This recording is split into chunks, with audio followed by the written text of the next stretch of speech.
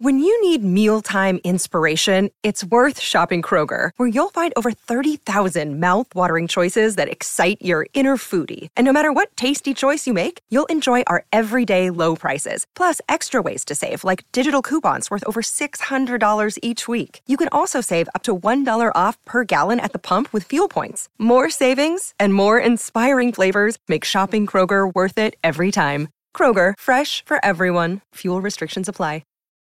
Look, Bumble knows you're exhausted by dating. All the, must not take yourself too seriously, and 6'1" since that matters, and what do I even say other than, hey? Well, that's why they're introducing an all-new Bumble, with exciting features to make compatibility easier, starting the chat better, and dating safer. They've changed, so you don't have to. Download the new Bumble now.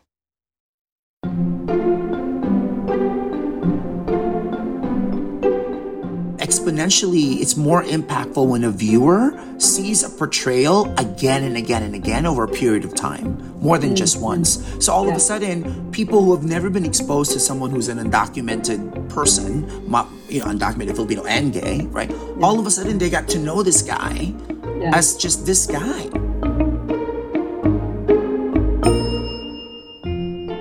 Welcome back to Working. I'm your host, Isaac Butler. And I'm your other host, June Thomas. And that voice we just heard before belongs to Jose Antonio Vargas. June, who is Jose and why did you want to talk to him for this episode? So Jose is at heart a journalist. He's probably still best known for an article that was published in the New York Times Magazine 10 years ago. And in the article, he came out as an undocumented immigrant. He was sent over from the Philippines when he was 12, and he only found out that he didn't have the required paperwork when he was 16 and he went to get a driver's license. Since that New York Times Magazine piece was published, he really hasn't been able to work at a newspaper or magazine, but he founded an organization called Define American, which tells immigrant stories. And a big part of Define American's work involves consulting with people who are making movies and TV shows with storylines around immigration and citizenship. And Define American helps them get it right. And I'm just endlessly curious about that kind of consultancy. I mean, last week you did a great interview with intimacy coordinator Marcus Watson. And in the past, I've written stories about people who, for example, help shows get representations of disability right. And I just find that work fascinating. Absolutely. And, many people will hear this episode on or around July 4th. So I'm really excited that we're featuring a conversation that is in part about what it means to be American. Me too. I think as an immigrant here, like many immigrants, I have an easier time confessing my patriotism than some native-born citizens do. But I love that America has a holiday that's focused on the nation's founding and its history. And, of course, the concept of immigration and citizenship is at the very center of all that. Yes, and I believe we have a little something extra for our Slate Plus subscribers. What is it? We certainly do. I asked Jose to tell me about his favorite books about the topic of citizenship, broadly defined, and he surprised me with some of his picks. Interesting. That sounds great, and you absolutely do not want to miss that. And why would you? When it's so easy to subscribe to Slate Plus, you'll get exclusive, members-only content, 0 ads on any Slate podcast, bonus episodes of shows like Slow Burn and Danny Lavery's new podcast, Big Mood, Little Mood, and you'll be supporting the work we do here on Working. You get to feel very virtuous, and it's only $1 for the first month. To sign up, go to slate.com/workingplus. Okay. Let's hear June's conversation with Jose Antonio Vargas.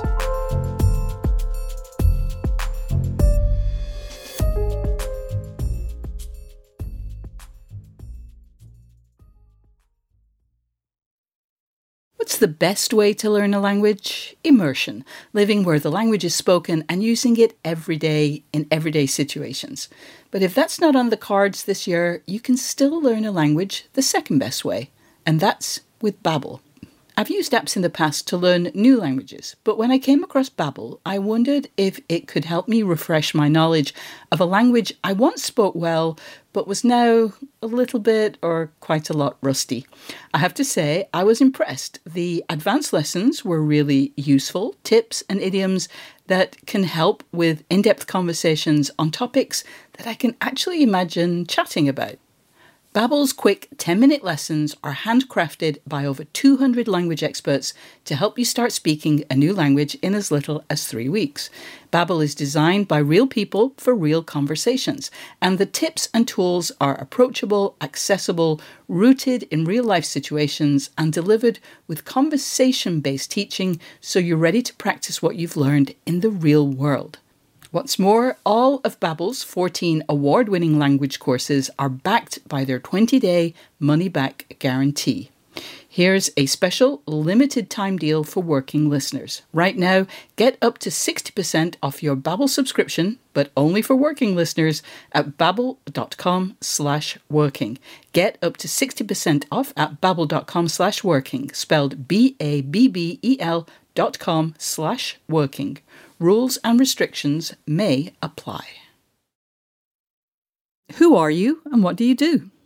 My name is Jose Antonio Vargas.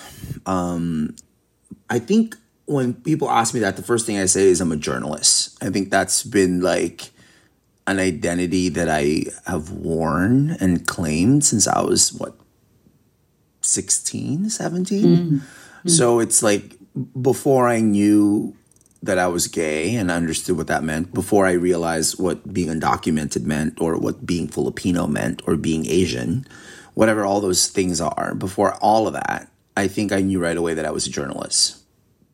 We'll talk about some other parts of your identity, but I think the outside world knows you mostly as a journalist. Certainly other journalists do. And in large part, even though you won a Pulitzer Prize when you were at the Washington Post, you have a lot of journalism credentials, but I think the thing that you're most known for is one essay that you wrote for the New York Times Magazine in 2011 that was titled My Life as an Undocumented Immigrant, where you effectively came out as someone who isn't legally allowed to work in the US. Now, I know you've done a lot since, in the intervening 10 years, but I still have to ask about that piece. How did it come about in the first place? I just thought it was incredible that I had a job or I had an identity where I could ask people questions. It became such a form of liberation because I didn't want to be asked questions. Yeah. Right? Yeah. So it was much better to ask people questions than being asked questions myself. So it was in a way, it was a defense mechanism early on because once I realized that I wasn't even supposed to be here, right? I got here, was born in the Philippines, got here when I was 12, found out when I was 16 I was here illegally. So since I didn't want to be asked, well, wait a second, how did you get here? Where are your parents? Why do you talk like that? Why do you look like that?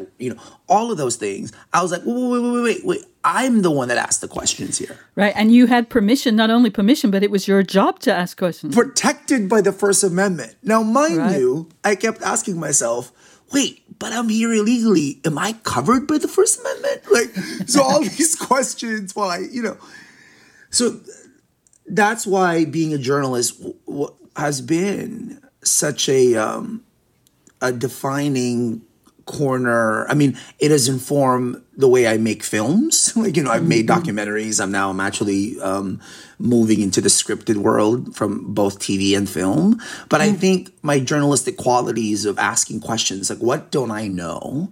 Who am I not hearing from? What haven't I considered? Facts can't exist without context. All of these things for me are fundamental. They're like the irrigation system, right? So to answer your question, how it came about was because I didn't understand my own irrigation system. I didn't.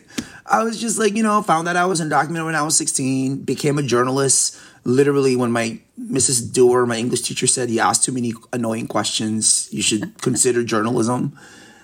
And then I just started running, right? And it wasn't really until I wrote that essay, and it wasn't until Carlos Losada, a wonderful journalist named Carlos Losada, who at the time was an editor for the Outlook section, which is like the opinion section of the Washington Post, who is now a book critic. Actually, he won the Pulitzer Prize a couple of years ago. Tremendous, tremendous journalist. So I told the Post, and mind you, originally, actually, I called David Remnick because I had just finished a profile of Mark Zuckerberg. I was 29. I remember the time it was published that same week was my first documentary that I was co-producing based on articles that I wrote, was premiering at the Tribeca Film Festival. And I was so depressed. I was living like on 14th Street in Union Square. And I remember for a week I couldn't get out of bed. I was just like, you know what I mean? So what's the point? Success. Yeah. I had the apartment, I had career, I had a pride, all those things. So then that's when I'm like, okay, so how do I deal with the fact that I have a broken irrigation system? Like, I don't know how this happened to me. So then that's how the journey of what do I do now? And then asking myself, do I leave? Because, you know, when I actually started exploring options, the suggestion was you have to leave the country and then accept the 10-year bar, right? Part of the immigration law. Then try to come back, but there's no guarantee. So I thought that was an option. I considered that for about a couple of weeks and then decided to come out. And then I emailed David Remnick, got him on the phone, and I could instantly tell that he had no idea what I was talking about. I was like, you know, I'm here illegally. I don't know exactly what I said, but basically I just outed myself to him as undocumented. And on the end of the line, you know when you're pitching an editor? Yes, I do. And you can tell right away. Crickets. Yeah. No go, Jose. No go. And he just wasn't interested and he didn't get it. And so then I contacted Catherine Weymouth, who then was the publisher at the Washington Post. She totally got it. Then she connected me to Marcus Broccoli, who was then the Washington Post top editor. And Marcus, I could tell right away, you know, again, I'm a journalist who lied about who I am. So he was not trusting what I was coming from. I remember he actually said to me, why don't we have another reporter report your life? And you come out that way. And I'm looking at him like, no, this is my story to tell. I'm going to tell this story. Then that's where Carlos Losada came in. And he really uncomfortably asked me all these journalistic questions that I had never answered before. And if it wasn't for him playing that role of the editor, right, I mean, that essay would not have had the kind of, it wouldn't have the kind of framing that it did. I mean, when I read it now, I reread it recently for something, and to me, it reads more like a confessional than anything else. I was just confessing. Yeah. But it didn't come out in the Washington Post. All that work happened at the Washington Post, so what happened there? Marcus Broccoli basically said, I don't know what I don't know. And he killed the story. And Carlos Losada completely disagreed with that opinion. And then I remember my next phone call was Peter Baker. I was the New York Times, who was my colleague at the Washington Post. And he writes for the New York Times Magazine. And so he helped place that. I think the New York Times Magazine had like 3 days. Oh, my goodness. To basically rip apart their issue and put it in. So it has that distinction of being an article and an essay fact-checked and edited at the Washington Post that got published in the New York Times. Wow, that's an amazing story. But then it kind of blew up your journalism career, right? Okay, so this is I probably should not have done this, but, you know, this past week was the 10th year anniversary of that. I went down this rabbit hole of, you know, it happened so fast, and then all of a sudden, I wasn't just me anymore. I was like this other person, and a lot of people's views and journalists. Certainly in journalists, right? Among journalists. And I was rereading some of the essays that, like, you know, Jack Schaefer wrote. And there's actually an article by the ombudsman when the Washington Post used to have an ombudsman. I think the headline was, why did the Post deport Jose Antonio Vargas's story? And I mean, it was really painful reading them. But then I'm thinking, my God, this was 10 years ago. Thank God I didn't let myself, because I could have spent just a lot of time just trying to answer all these journalists, but I had a bigger, the goal was bigger, which is starting Divine American, right? Like my goal from the beginning was I have one story, but there's this narrative about who we are, where we come from, what happened, right? And narrative, as you know, is a system of stories, right? So we need more than one story. So how do we do that? So I became really myopically focused on Divine American and trying to tell people that, hey, journalists, look, I basically just told this. I put a lot of booby traps in the article. There are more stories and there are more people, and this is what's happened. So what is Divine American? So our role at Divine American is how do we really humanize this most partisan and political of issues? How do we humanize the immigrant narrative one story at a time? That's like the tagline, right?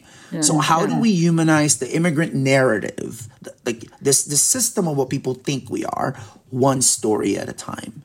And we do that through our work in like Hollywood, right? We work with a lot of TV shows and films, like over 100 films and TV in the past decade now that we've consulted on.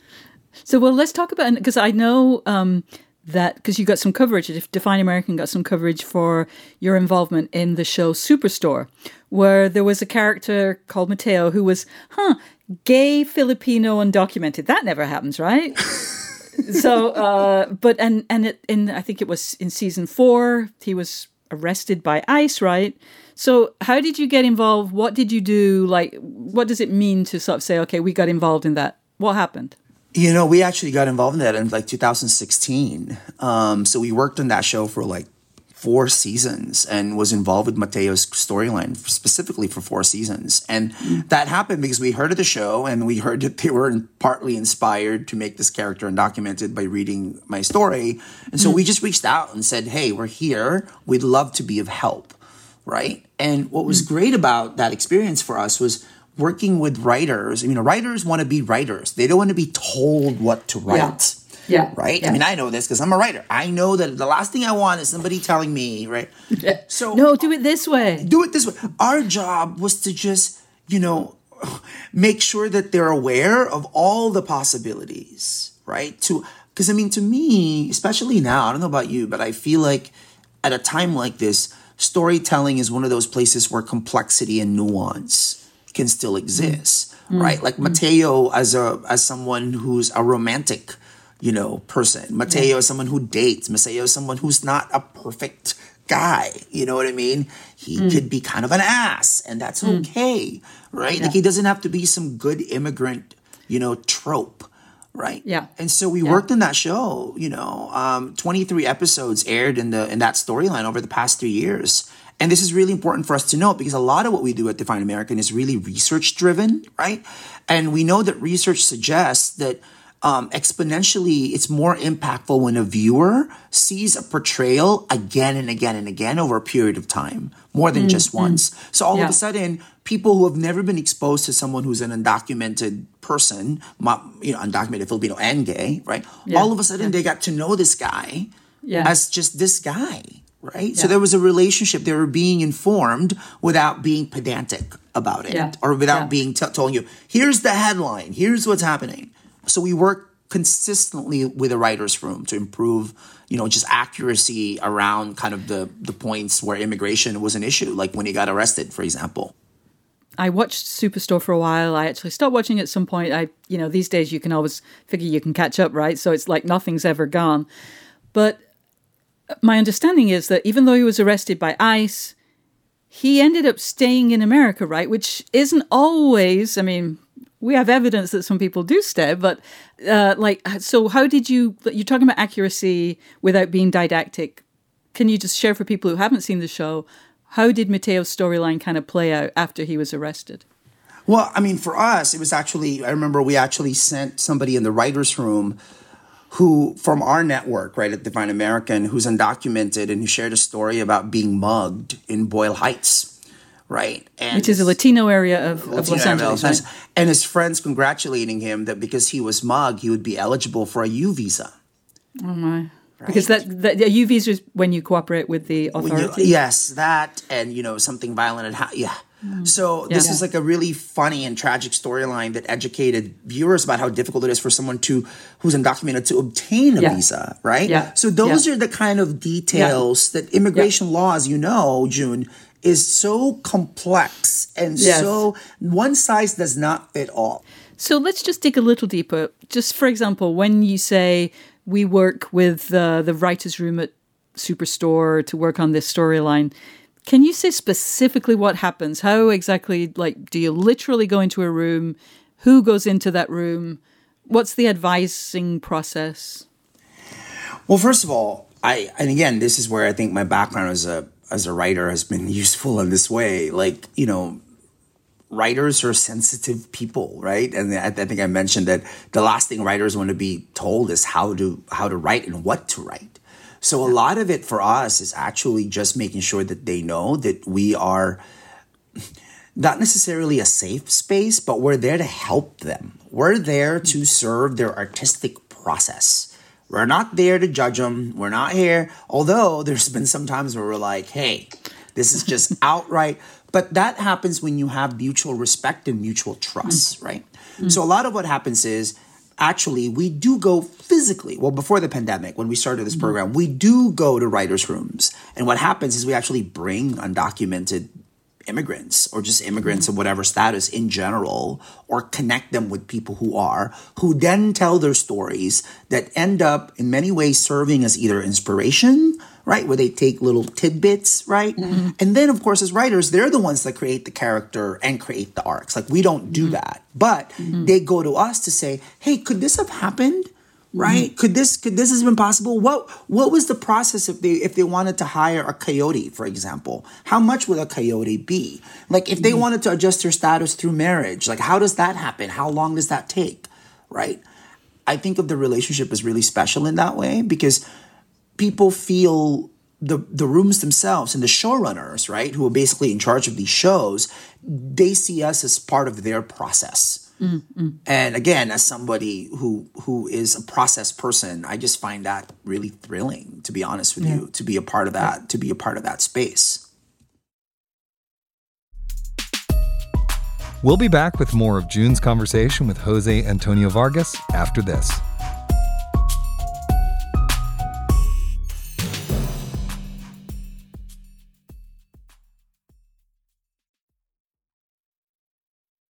One of the things we'd love to do with this show is help solve your creative problems. Whether it's a question about getting down to work or what you can do to improve communication with your collaborators, really anything at all, send us your questions to working@slate.com or give us a ring at 304-933-WORK. And if you're enjoying this episode, don't forget to subscribe to Working wherever you get your podcasts so you won't miss a thing.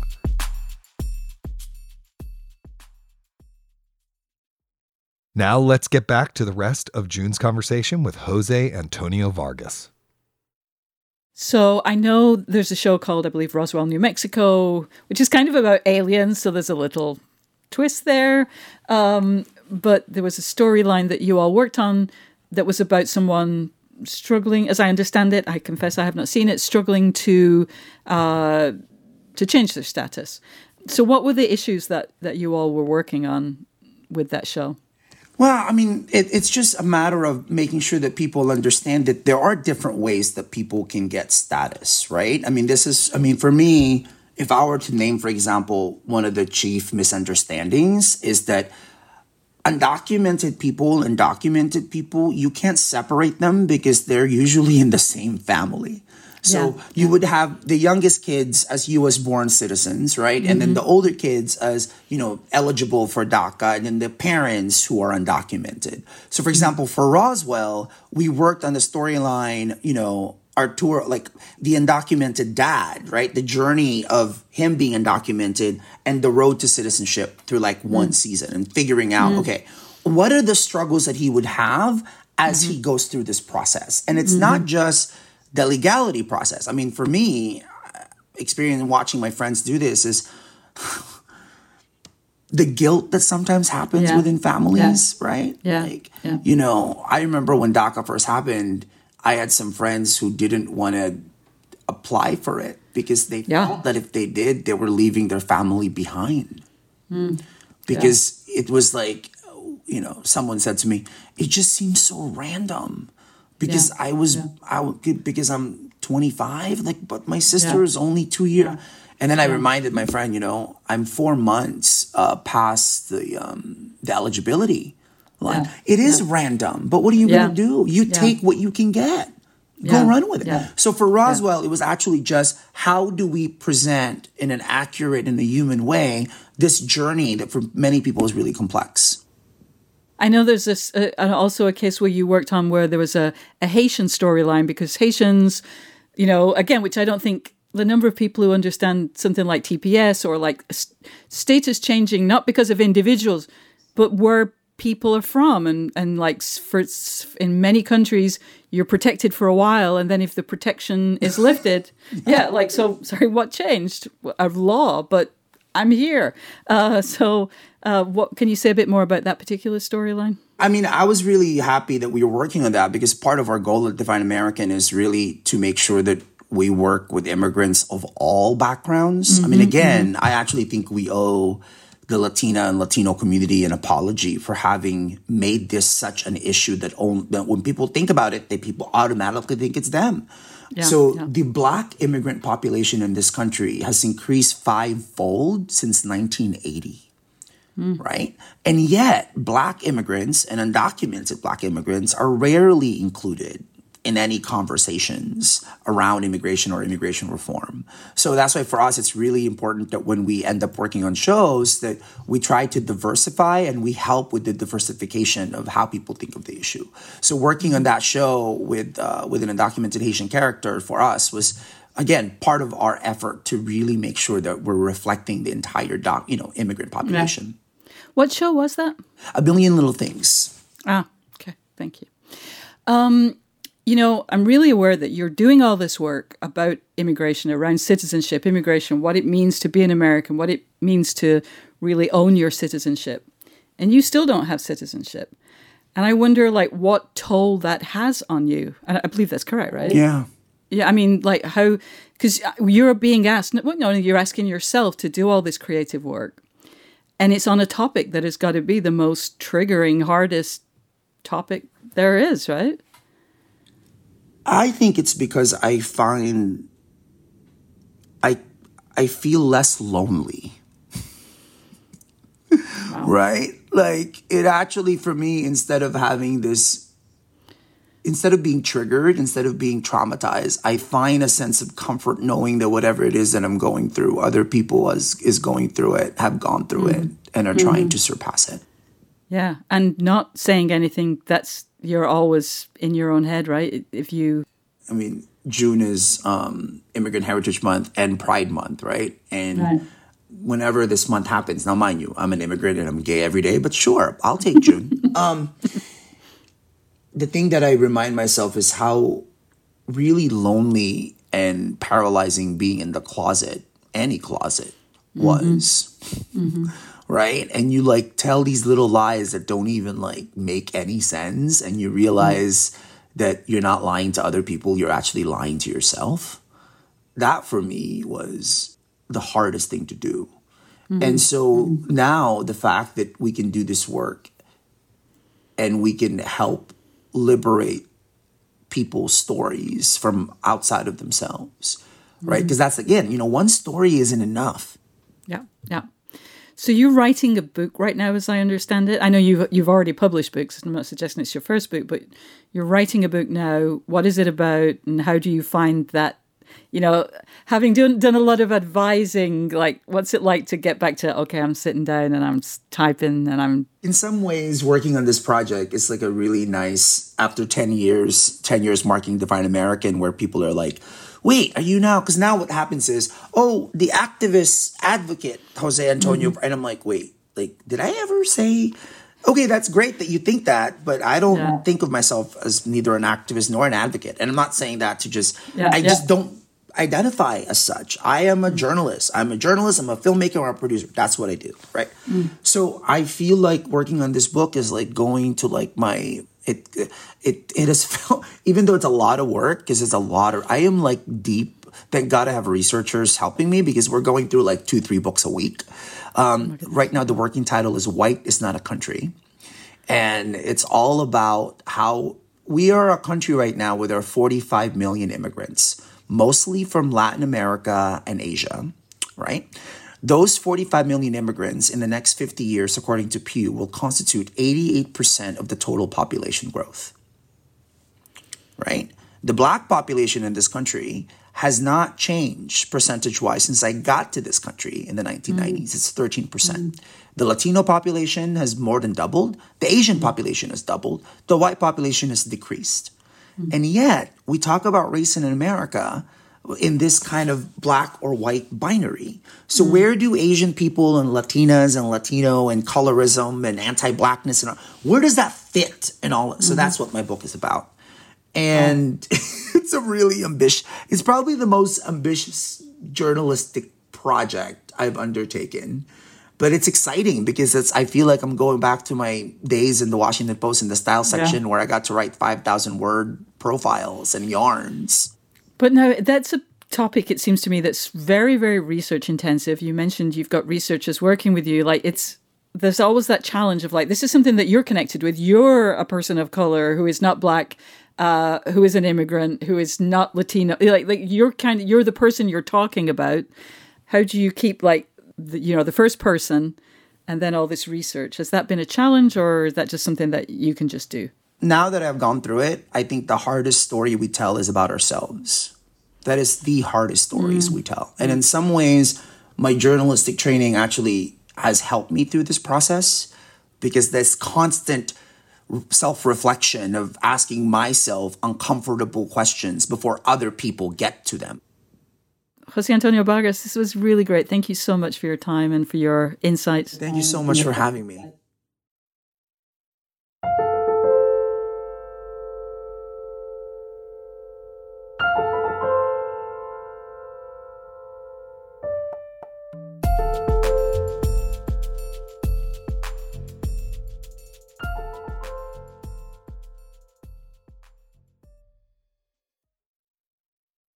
June, that was such a great interview. I loved hearing about the process behind Jose's now legendary article, My Life as an Undocumented Immigrant. It's a career-defining, incredibly powerful piece that I'm pretty sure had a real impact on how a lot of people view the issue of immigration, and it almost never came out.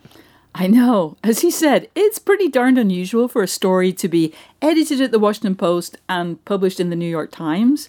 I mean, he took a huge risk in going public with the fact that he was basically unemployable.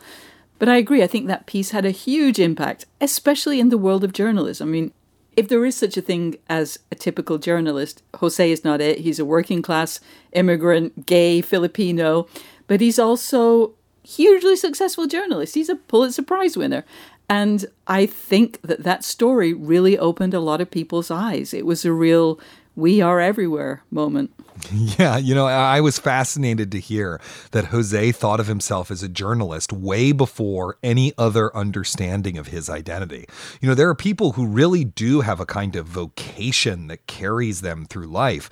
But as he pointed out, it also can mean that you wind up pursuing it for a long time before you really figure out why or what's important about it to you or what you were really meant to do. Yeah, and it really fits for him. I mean, clearly he's a very curious guy. He really likes digging into situations and talking to people and figuring out what makes them tick. That's part of his psychological DNA. But I was really persuaded by his kind of explanation to himself that he was drawn to journalism and specifically to reporting because he wanted to ask questions rather than have to answer them. Yeah, and yet his main day job is not now, strictly speaking, as a journalist, even though he still thinks of himself as one.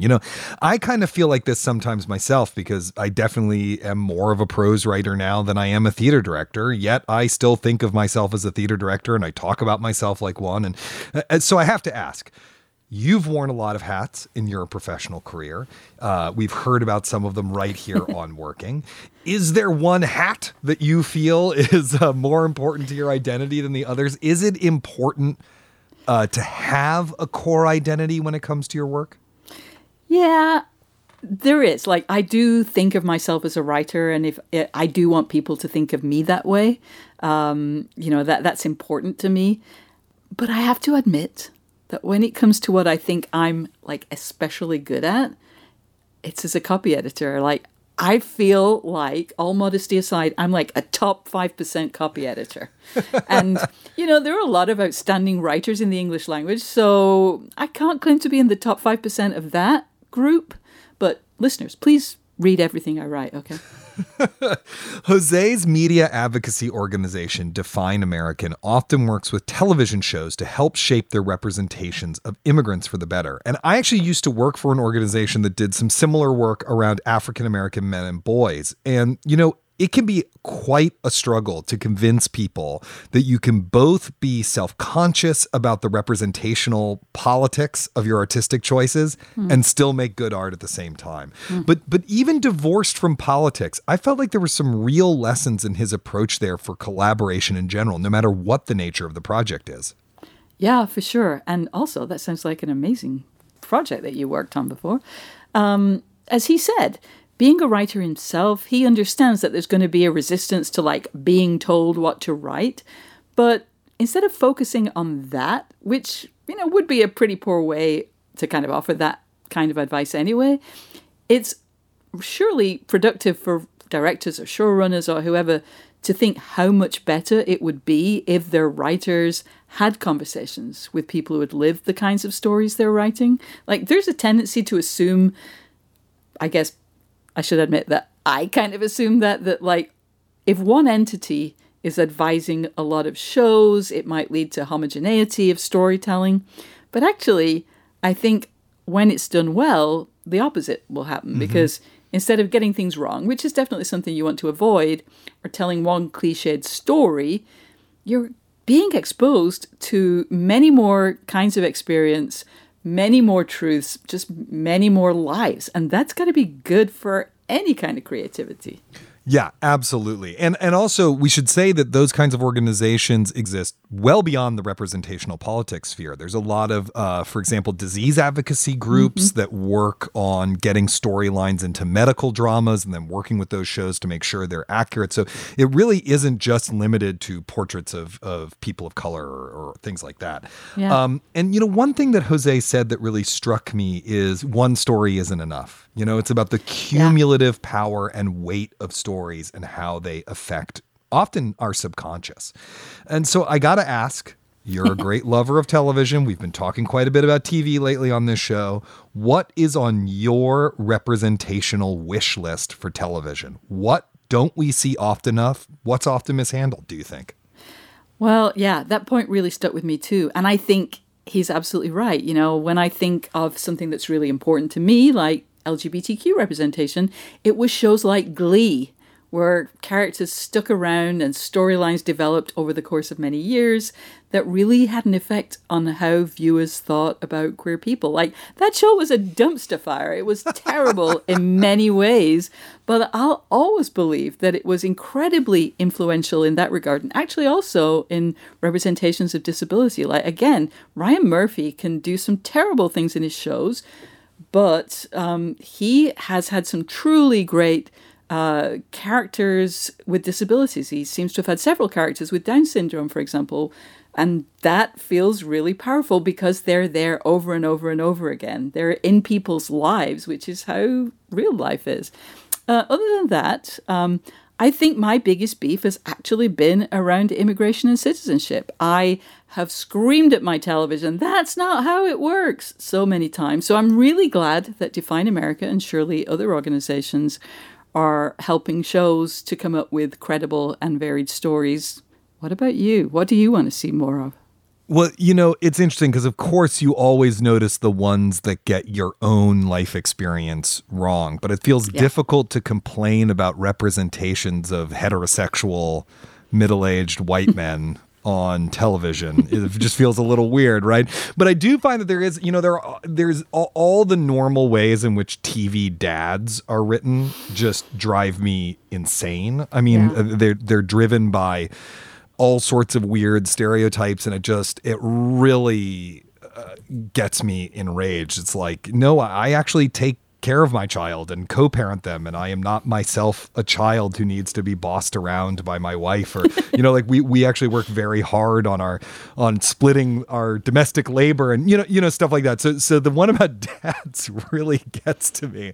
But I would also say that particularly, I'm starting to see more of this, which is good, but I think particularly intersectional experiences, particularly queer people of color or trans people of color or autistic people who are queer, those intersections are starting to happen more and more, and is very exciting. I do think, and this is somewhere that a lot of kids shows are doing better than adult shows, but starting to think about body shape and particularly how fatness is depicted.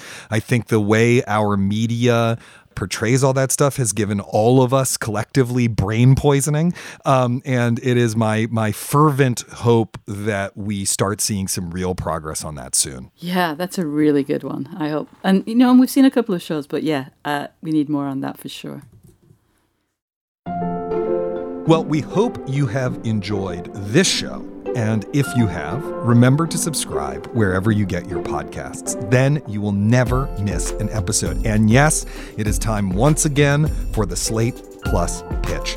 Slate Plus members get benefits like 0 ads on any Slate podcast, bonus episodes of shows like Slow Burn and Danny Lavery's new show, Big Mood, Little Mood. But I also hope you'll do it to support what we do here on Working. It's only $1 for the first month. To learn more, go to slate.com/workingplus. Thank you to our guest this week, Jose Antonio Vargas, and to our wonderful producer, Cameron Drews. Make sure to tune in next week for Isaac's conversation with Grammy-nominated singer and songwriter Yola. Until then, get back to work.